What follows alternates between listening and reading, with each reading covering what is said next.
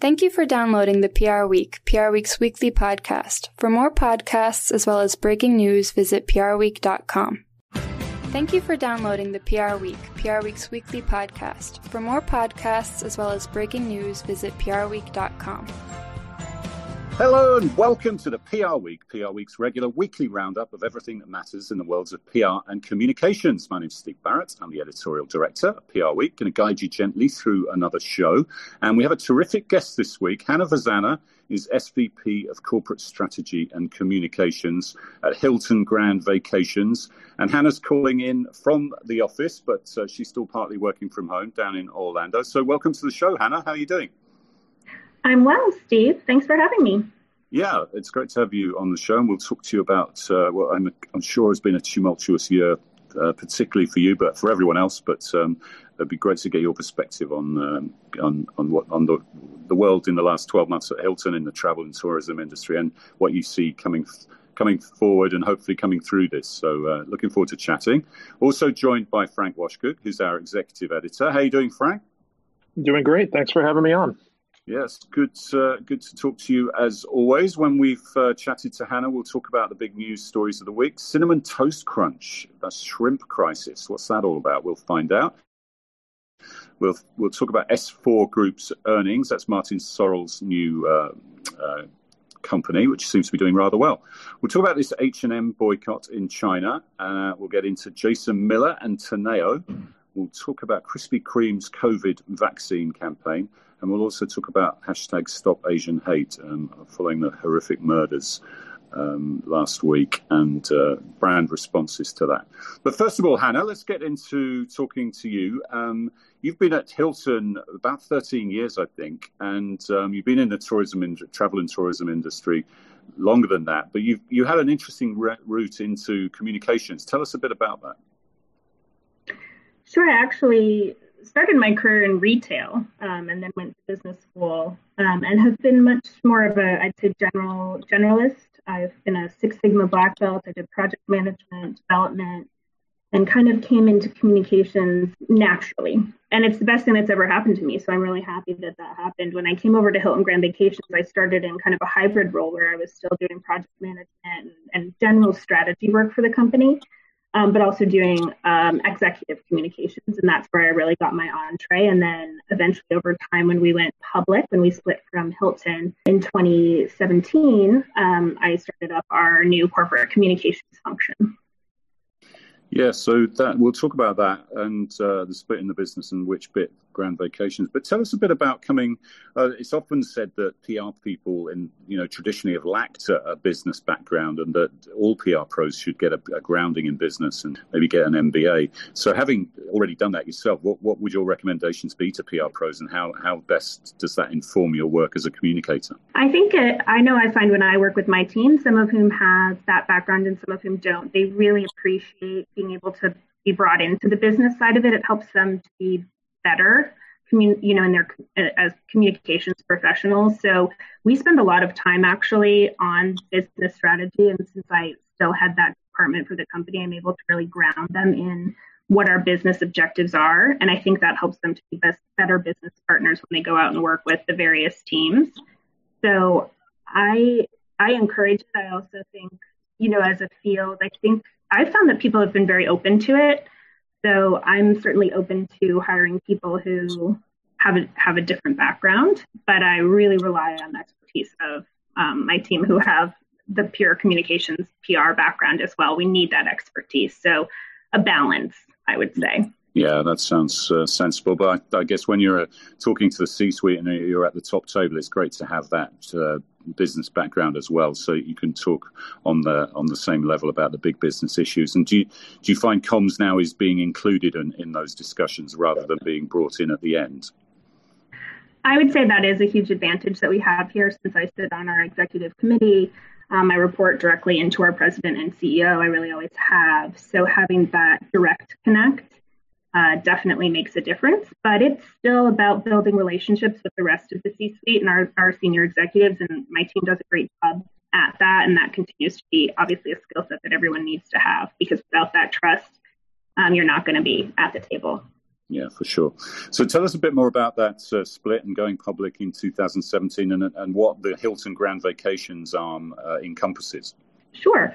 So we were part of Hilton prior to that, and so we were functionally aligned. So our corporate communications functioned really well. We had some folks who did our timeshare owner communications in Orlando. We were our legal, HR, IT, communications, et cetera, really were functionally supported out of Hilton. So we had to build our team from scratch, pretty much, and that was a great exercise to do, and we were able to bring in almost an entirely new team and really focus in on our business and really focus in on some areas that we hadn't been able to do before, especially around doing our own media relations and really kind of being the headline. We're still have a long-term relationship with Hilton, a really great relationship, this long-term licensing agreement. So we are one of their brands on their brand bar, which is a wonderful thing to have, and we work really well together. But we're also able to, issue our own press releases and really tell our own story, which has been exciting. Yeah, that's a luxury a lot of people probably don't get in their career, actually having the chance to build a great team for a big brand from scratch like that. You made a big acquisition a few weeks ago, Diamond Resorts. Tell us how you communicated around that, especially in what is presumably still a bit of a lockdown period. Yeah, sure. And we've made the announcement. Obviously, we still have kind of standard approvals to get through the closing process, so we're very much aware of that. But it was a massive undertaking from a communications perspective. When you think about taking, almost doubling the size of what will be our owners and doubling the number of resorts we'll have, it's a massive undertaking, and so a lot of pre-planning. We had limited resources we were able to bring into that process, so to speak. As you can imagine, not everyone gets to be a part of it. And so meeting the needs of all of the departments, preparing to make an announcement kind of when the timing was going to be, required a lot of coordination across all areas. And thankfully we had those relationships. So being able to turn that all within a number of hours and work with our counterparts across the aisle, so to speak, was, taking a company public and working on a acquisition like this are two things that just have been probably highlights of my career. Yeah, for sure. Now, tell us about the last 12 months. It's been obviously an unprecedented period, but for the travel and tourism industries, it's been horrific, and your numbers reflect that, as they do across the whole sector. Just tell us how you've coped with that as a business, as a communications team. How has leadership sort of communicated during that time, and what has it been like over the last 12 months? Yeah, sure. We actually had, I think, the dubious distinction of having one of the first COVID cases at a American resort, really prior to lockdown. So Valentine's Day weekend of 2020, we were alerted that we had a case at one of our resorts in Hawaii, a traveler from Asia. And so we kind of got an early taste of what it was going to be like. And I knew then kind of what was coming. It was also sort of a blessing in disguise in that we had to go through this really steep learning curve in a matter of a few days of how we were going to handle this, how we were going to interact. We immediately, obviously, initiated our issues and crisis response plan across the company. And we were able to handle that and make decisions around, how we didn't even have guidance. How do you clean the rooms? Who do you issue? So we really felt back, I think, on kind of our values around transparency and the safety and well-being of our guests and team members. So every decision we made, every communications and operational decision were grounded in those tenets. And I say that's how we've continued to respond throughout. So we were very quick to shut down our offices and essentially effectively shut down all of our operations. So we had to learn as a company how to, reopen and communicate. A few of the things that we did during that time, we unfortunately had to furlough some team members during that time. So we had to figure out how and what we could communicate to them. We had to set up a special furlough website. And we also have timeshare owners, so it's kind of unique. They're not transactional. They actually buy a product that they own in perpetuity, a deeded piece of real estate. So they're very invested in that. So regular communications with our owners, with our team members, and obviously with our guests as things were changing so rapidly became, it was a challenge to meet that, but we did it through lots of different vehicles, and whether that was, we just, meeting the customer where they are, or meeting the team member where they are was our philosophy. Yeah, and how did your senior execs communicate? Employee engagement was presumably crucial, as it was with all stakeholders during that period. What sort of things did you do to, you had to pivot, if you like, in lockdown and do more remote stuff?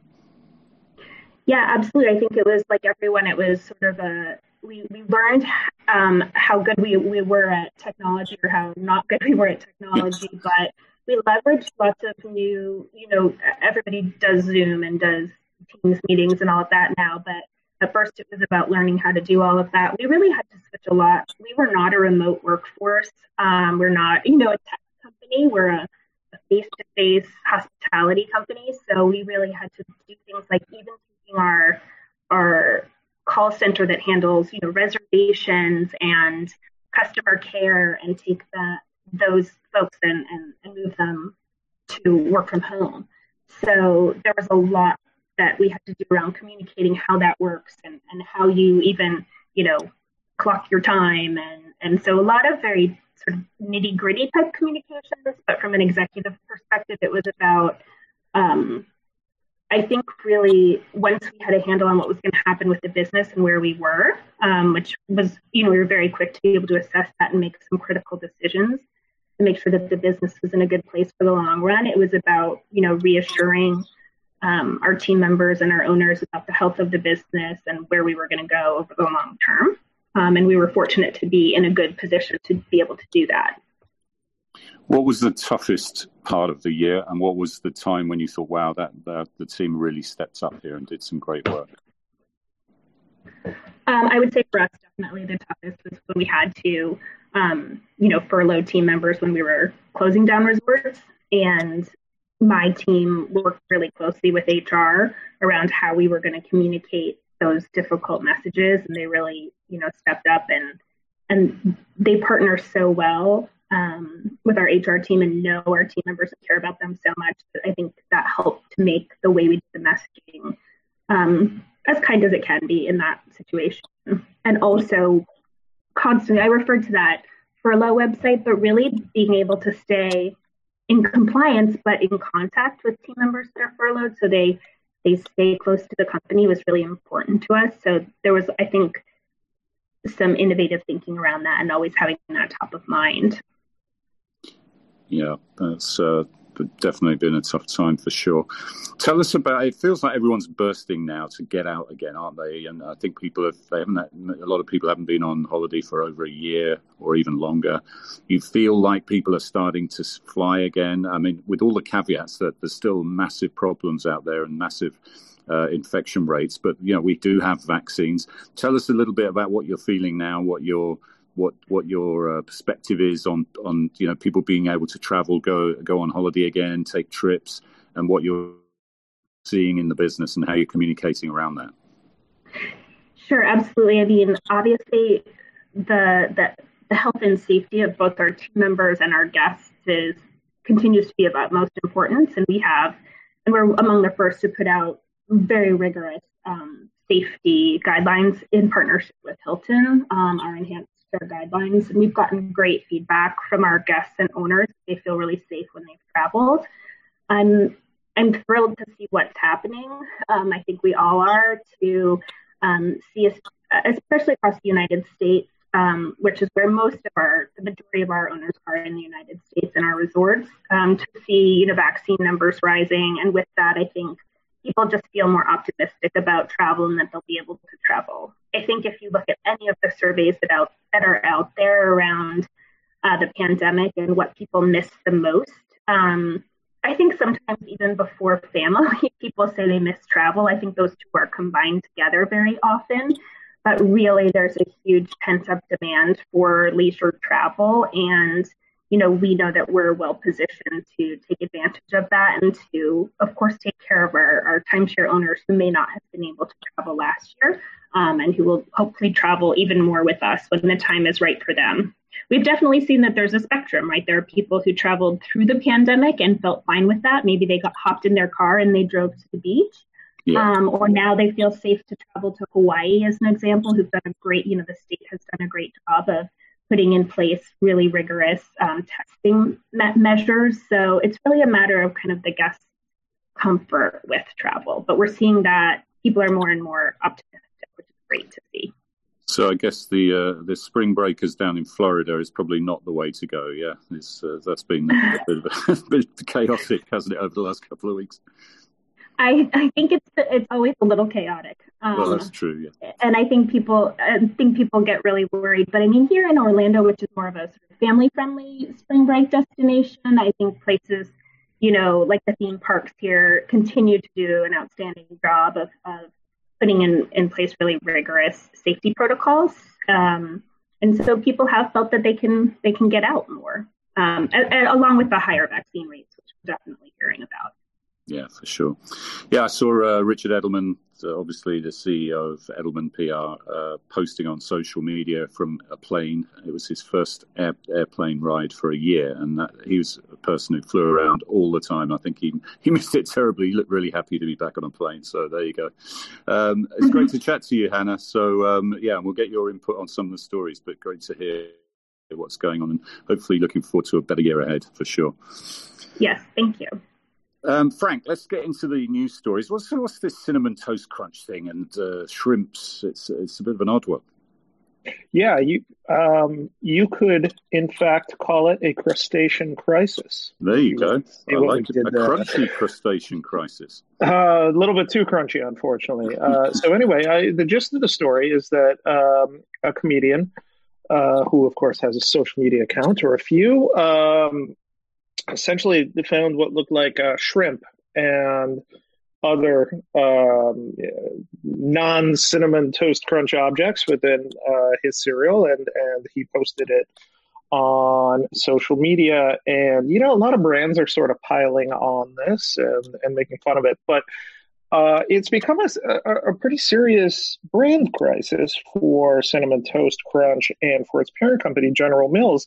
I had CNBC on yesterday while I was working, and the CEO of the parent company was being interviewed, and he was asked about it twice, and both he and the host seemed to be almost shocked at just how much attention this was getting in the media. And I do think it just goes to show anybody with a bit of influence post something like this can become a crisis in a hurry. Here is their side of it. They are saying they are investigating it. They're trying to work with the individual who posted it in the first place to get him to send it back and all of these things. But they say they can say with confidence that this did not occur within a General Mills facility, and they are waiting for him to send the package back so they can get to the bottom of it. So it remains a mystery, but it has become a bit of a brand safety small crisis for General Mills and for Cinnamon Toast Crunch. That's the nightmare for any food company, isn't it, when you've got something like that happening? Hannah, you're in a customer service business, customer facing. Social media is a brilliant tool for communicating and marketing, but it can also be, you need to have crisis plans in place, don't you, for eventualities like this? Yeah, absolutely. And it shows you how quickly things can escalate. I did read through that, some of the Twitter feed on that, and it's clear it could have probably ended a little bit sooner. But it just shows you that the response that you take initially can really get out of control quickly. It can, and every communications team needs to be on top of that. Every brand does as well. So that's why we write about it so much on PR Week, because I think it's such a big part of communications and marketing these days. Frank, Sir Martin Sorrell, an old favourite of the show, and he's at his new company S4, former WPP chief executive. They had their earnings announcement, I think today, wasn't it? And they're doing rather well, aren't they? And they made another acquisition. They are. They're off to a good start. And it's Sir Martin we should have on the show sometime. So I hope he considers this an open invitation. Yeah. They are doing really well. Of course, it's a somewhat new company. I believe it's the second year that they've been a publicly traded company since he launched it after he left WPP. But S4 has posted almost 20% growth in organic revenue to just over 400 million. So obviously a much smaller company than WPP, but really posting some impressive numbers to start. But that's not the big news from this morning's announcement. It has entered into a conditional agreement to combine Media Monks, which is one of his core sort of digital production and creative chops, with a firm called Jam3. S4 always has these great names on agencies, don't they? I mean, there's always really wild names. Well, S4 is a bit of a boring holding company name, but then so was WPP, wasn't it? It stood for Wire and Plastic Products. So, yeah.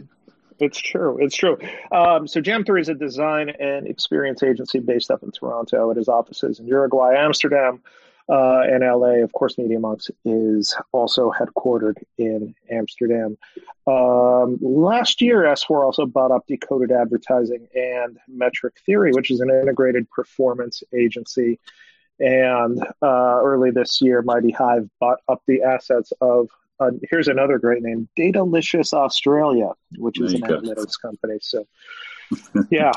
So bottom line, S4 off to a terrific start, good growth in its second year as a public company. Yeah, I heard Martin on Clubhouse a couple of weeks ago. I think it was his first foray onto Clubhouse, and he was on for about 90 minutes on a Friday evening, and he was really enjoying himself, having little jabs at not only his former employer, WPP, of which he still holds a stake, by the way. He does, yeah. But also all the other holding companies as well. And he was, he's the master of that little barbs and, having fun with it. And, he's clearly enjoying himself at his advanced age, as another person who used to fly around the world all the time. And he was asked about that. And he said maybe he'd enjoyed it a bit. He's spending a lot of time with his dog. Our sister title campaign put him on the cover with his big red setter, I think it is, big dog. So, yeah, he's having a great time. Hannah, in terms of agency partners, how do you approach that at Hilton Grand Vacations? Presumably, when you set up your team from scratch, you also had to set up your agency partnerships from scratch as well. Yes, we've had a relationship for a while, actually, with Hilton, and we ended up continuing that relationship with Edelman, and they continue to be our partners now. And, we can't do it without that support. We run pretty lean, and we really do rely on them for their expertise and have been a great partner over the years. Yeah. Where do you see it with S4 as kind of a new type of holding company, very much based on data and tech and analytics and almost in-housing stuff as well? Have you got a perspective on them versus the more mainstream holding companies? I think that, it depends a little bit on how much you're kind of growing your in-house digital expertise, and that will vary from company to company. So I've definitely seen various approaches in our industry, but I think there's definitely a place for that, and a lot of times it's a lot easier to plug into that expertise. So yeah, for sure.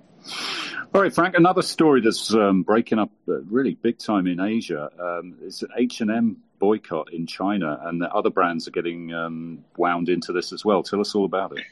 Yeah, this is an issue that's not going to go away as more Western companies who are used to kind of, boisterous and activist audiences and employees and executives, start to really get a foothold in China. And this actually, what is happening with H&M right now, the clothing retailer, is the result of a statement that came out 8 months ago in which H&M addressed accusations of forced labor and the discrimination of ethnic minorities in the Uyghur Autonomous Region. And so essentially, they just decried forced labor. They said prohibit any type of it in the supply chain. And if they discover and verify a case of forced labor at a supplier they work with, they take immediate action and terminate a business relationship with the supplier. This did not go over well. Even this insinuation that that this is taking place in China did not go over well with a lot of Chinese social media users who have called for a boycott, and and this boycott has been spreading in the country. And it's prompted the question of, are companies that also have part of their supply chain in the country, whether that's Nike or Uniqlo, are they going to face the same sort of issue?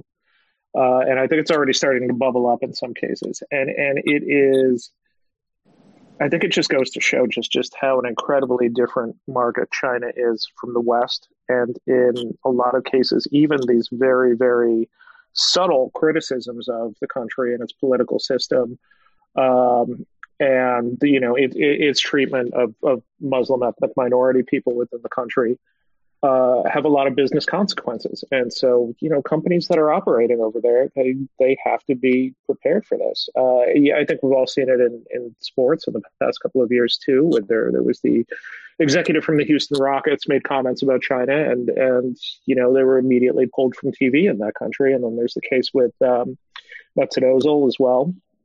And there were Premier League games pulled off of Chinese TV. So I think companies just need to be prepared for this sort of conflict if they're going to have business relationships in the country. Yeah, absolutely. No, I mean, it's where real reputation counsel and again, social media strategy comes into play. Hannah, you're in many global markets at Hilton, and how do you sort of approach that market to market in terms of being sensitive to the local culture and customs?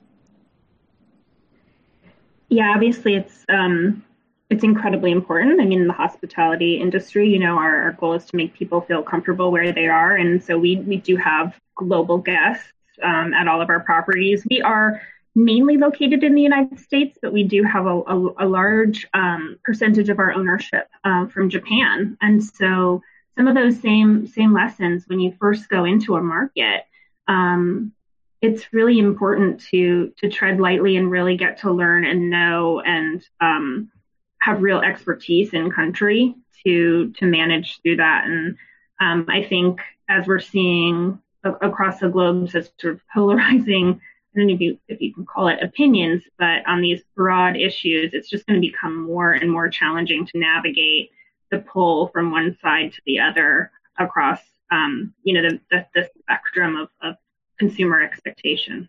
It definitely is. That's where PR professionals become even more important. So yeah, it's you've got to get this right, otherwise you can have the real problems which we're seeing at the moment with H&M and other brands potentially. Frank, another story, very different one, but a similarly interesting issue with Jason Miller and Teneo. What's the skinny on that one? Yeah, and this is from The Guardian today. This is entirely their reporting. And what it shows is that he had supposedly parted ways with Teneo.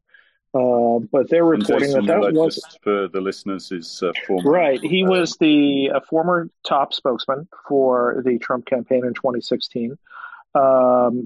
Worked with the former president during this transition period. I think he was quoted quite often, while Trump was contesting the election, and still to this day is an advisor to Trump, and quoted all the time about his intentions and things like that. Mm-hmm. Anyway, so we're getting into the detail of the contract. It basically says, the report from The Guardian basically says it wasn't what it seemed, and that Miller didn't actually separate from Teneo, and that he was being paid close to $500,000 a year, essentially as a consultant at the same salary he had been making before. So it's an interesting it's an interesting ethics case, obviously, and there's no shortage of opinions out there about Miller. Here's what he said when the newspaper asked them about it. He said when his employer-employee relationship with Teneo was severed, he faced the loss of income due to lost bonuses and benefits, and that financial setback greatly reduced his income, and talks about essentially he had parental responsibilities, more than $100,000 in total temporary child support, et cetera, et cetera. Teneo has not commented on it. So a story we're following, a story we'll be following up on. But yeah, an interesting case here. Yeah, of course, those parental responsibilities were one of the reasons he became a former Trump advisor when President Trump first came into power. But that's a story from the past. So Krispy Kreme, they are doing a COVID vaccine campaign. That's an interesting combination. Tell us all about it, Frank. Yeah, let's call it a divisive campaign. So Krispy Kreme is essentially saying if you can show your vaccination card, if you can show proof that you got vaccinated for the COVID-19 virus, they will give you a free donut. And you can kind of game the system if you want. You can keep going back, or you can keep going to different Krispy Kremes and getting free donuts every day for a year if you wanted to. And a lot of people are questioning. So you won't die of COVID, but you might die of a heart attack. Or just a sugar overdose, sugar excess energy. But yeah, a lot of people are questioning how good of an idea this is, about whether it's, encouraging people to get vaccinated from one thing, but not exactly encouraging healthy behavior on the other hand. It's a very cynical point of view, and I think I would never do that. No, it's not your style. But I think it's, I think it's good to encourage people to get vaccinated. Hopefully people do not abuse it, and hopefully, no locations encourage abuse. But I think getting shots in people's arms is the most important thing right now. And if anybody can encourage that, then I think I'm for it. Yeah, Hannah, how's Hilton going to handle that? Are you going to make it compulsory for guests to have, show a vaccine certificate or something like that? It must have come up in conversations. What's the strategy? We are not requiring mandatory vaccinations for our team members, and we'll continue to follow kind of the rules of the road in the various jurisdictions in which we do business. That's how we've approached this from the very beginning. We've followed, it's taken a lot of work to track and follow all the different states and jurisdictions, but that will continue to be the policy and to follow our health and safety guidelines. Right, and in terms of guests, that's the same, is it? You wouldn't require guests to, have had a vaccine before they can come and stay. That would depend on the local jurisdictions. So since vaccines aren't widespread enough, we haven't faced that hurdle. But certainly, for example, like in Hawaii, where you're required to have a negative test before you go, we follow and work with the state of Hawaii to follow the rules of the road. So as those continue to roll out, we would continue to follow those local guidelines. Got it. Frank, let's finish one. Stop Asian Hate. Obviously, horrific murders in Atlanta the other week, and we've been covering on PR Week and Campaign and our sister titles about corporate and brand responses to that. People expect brands now to weigh in on issues like this. What are the findings of that? How do people think that brands have been responding? The findings of that, and I would point to the poll that our sister magazine Campaign ran on it recently, is just that consumers do want brands to support the Stop Asian American and Pacific Islander hate movement, but they want them to do that only if they're taking action by a slight majority. And frankly, there aren't that many companies out there really supporting this anti-discrimination and anti-hatred movement. Some of them that are, GoFundMe has put out a really strong statement and has encouraged people to donate or to give their time to certain organizations. And I think that's great. And Instagram has as well. And some other companies like Hasbro and Degree and Indeed have been pretty active. But by and large, I don't feel like you're seeing the same sort of mass support that you might have seen last summer whether it was specifically for Black Lives Matter or for some sort of criminal justice reform. And I think a lot of companies still are lagging on this, and there just hasn't been enough action from my perspective. Yeah, I think you make a fair point, Frank. I really do. Hannah, just to finish, I mean, brands are being asked to make statements on purposeful issues, on social issues these days, and consumers have said they want that. Edelman's Trust Barometer, for example, is one of the things that underpins that. So, how do you approach that at Hilton? Yeah, and we've really taken it kind of to the team member level. I would say we have very active team member resource groups, including Asian and Pacific Islander, and we really rely on those as our experts, and that has guided the way that we've handled it as a company. But we also have, policies around inclusivity and diversity, and we take those very, very seriously, and message on that frequently. And our team members hear from our leaders on that. And so it continues to be really important. And that culture of inclusivity, I think, is one of the reasons why I've certainly been here for over 10 years and why we have many long-term owners and team members as well. And will continue to be part of the dialogue ongoing. Yeah, that seems a good strategy to have. Your employees are the most powerful stakeholders in many ways, aren't they? So having them as an intrinsic part of it makes a lot of sense. Hannah, it's been great chatting to you. Thanks for joining the show, and we're all looking forward to going on holiday. So we hope we'd be able to regroup in 12 months and paint a much better story of the travel and tourism industry, because I think it's just proved how much we miss it these last 12 months. Well, thanks for having me, Steve and Frank, and please come see us at Hilton Grand Vacations anytime. Yeah, we may well take you up on that offer for sure. And Frank, thanks very much for joining us. We'll be on Clubhouse again on Monday night. Frank Washgood made his Clubhouse debut this Monday, and what a great event it was, and much the better for Frank's presence. Did you enjoy it, Frank? Yeah, it was a good time. Picking up a new app can be a little intimidating, but Clubhouse is very easy to use and to understand as long as you remember to mute yourself. Yes, that's a good point. And you don't have to get dressed up because it's just audio. So that's another advantage, isn't it? In fact, it was a great campaign this week. I've got to mention this, the Pedigree campaign, where they had a lot of rescued dogs on Clubhouse on a room, and they had their pictures there, and you could click on the picture and see the details of the dogs, and they were trying to find owners for them, which I just thought was a fantastic use of Clubhouse. So there's some good stuff starting to happen on there, as well as some fairly, just silly stuff, to be honest. But it's an interesting platform for sure. Don't forget our agency business report. If your agency hasn't got its data in now, you really are running out of time, because that is way down the production line. So that'll be going live in April. And don't forget our PR Week Connect global event, which will be on the 13th of April.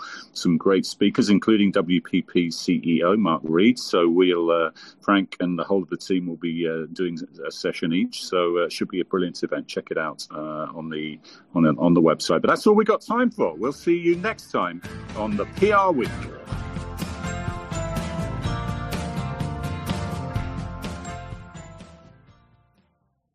Thank you for listening to this week's episode of the PR Week. To find more episodes, visit prweek.com.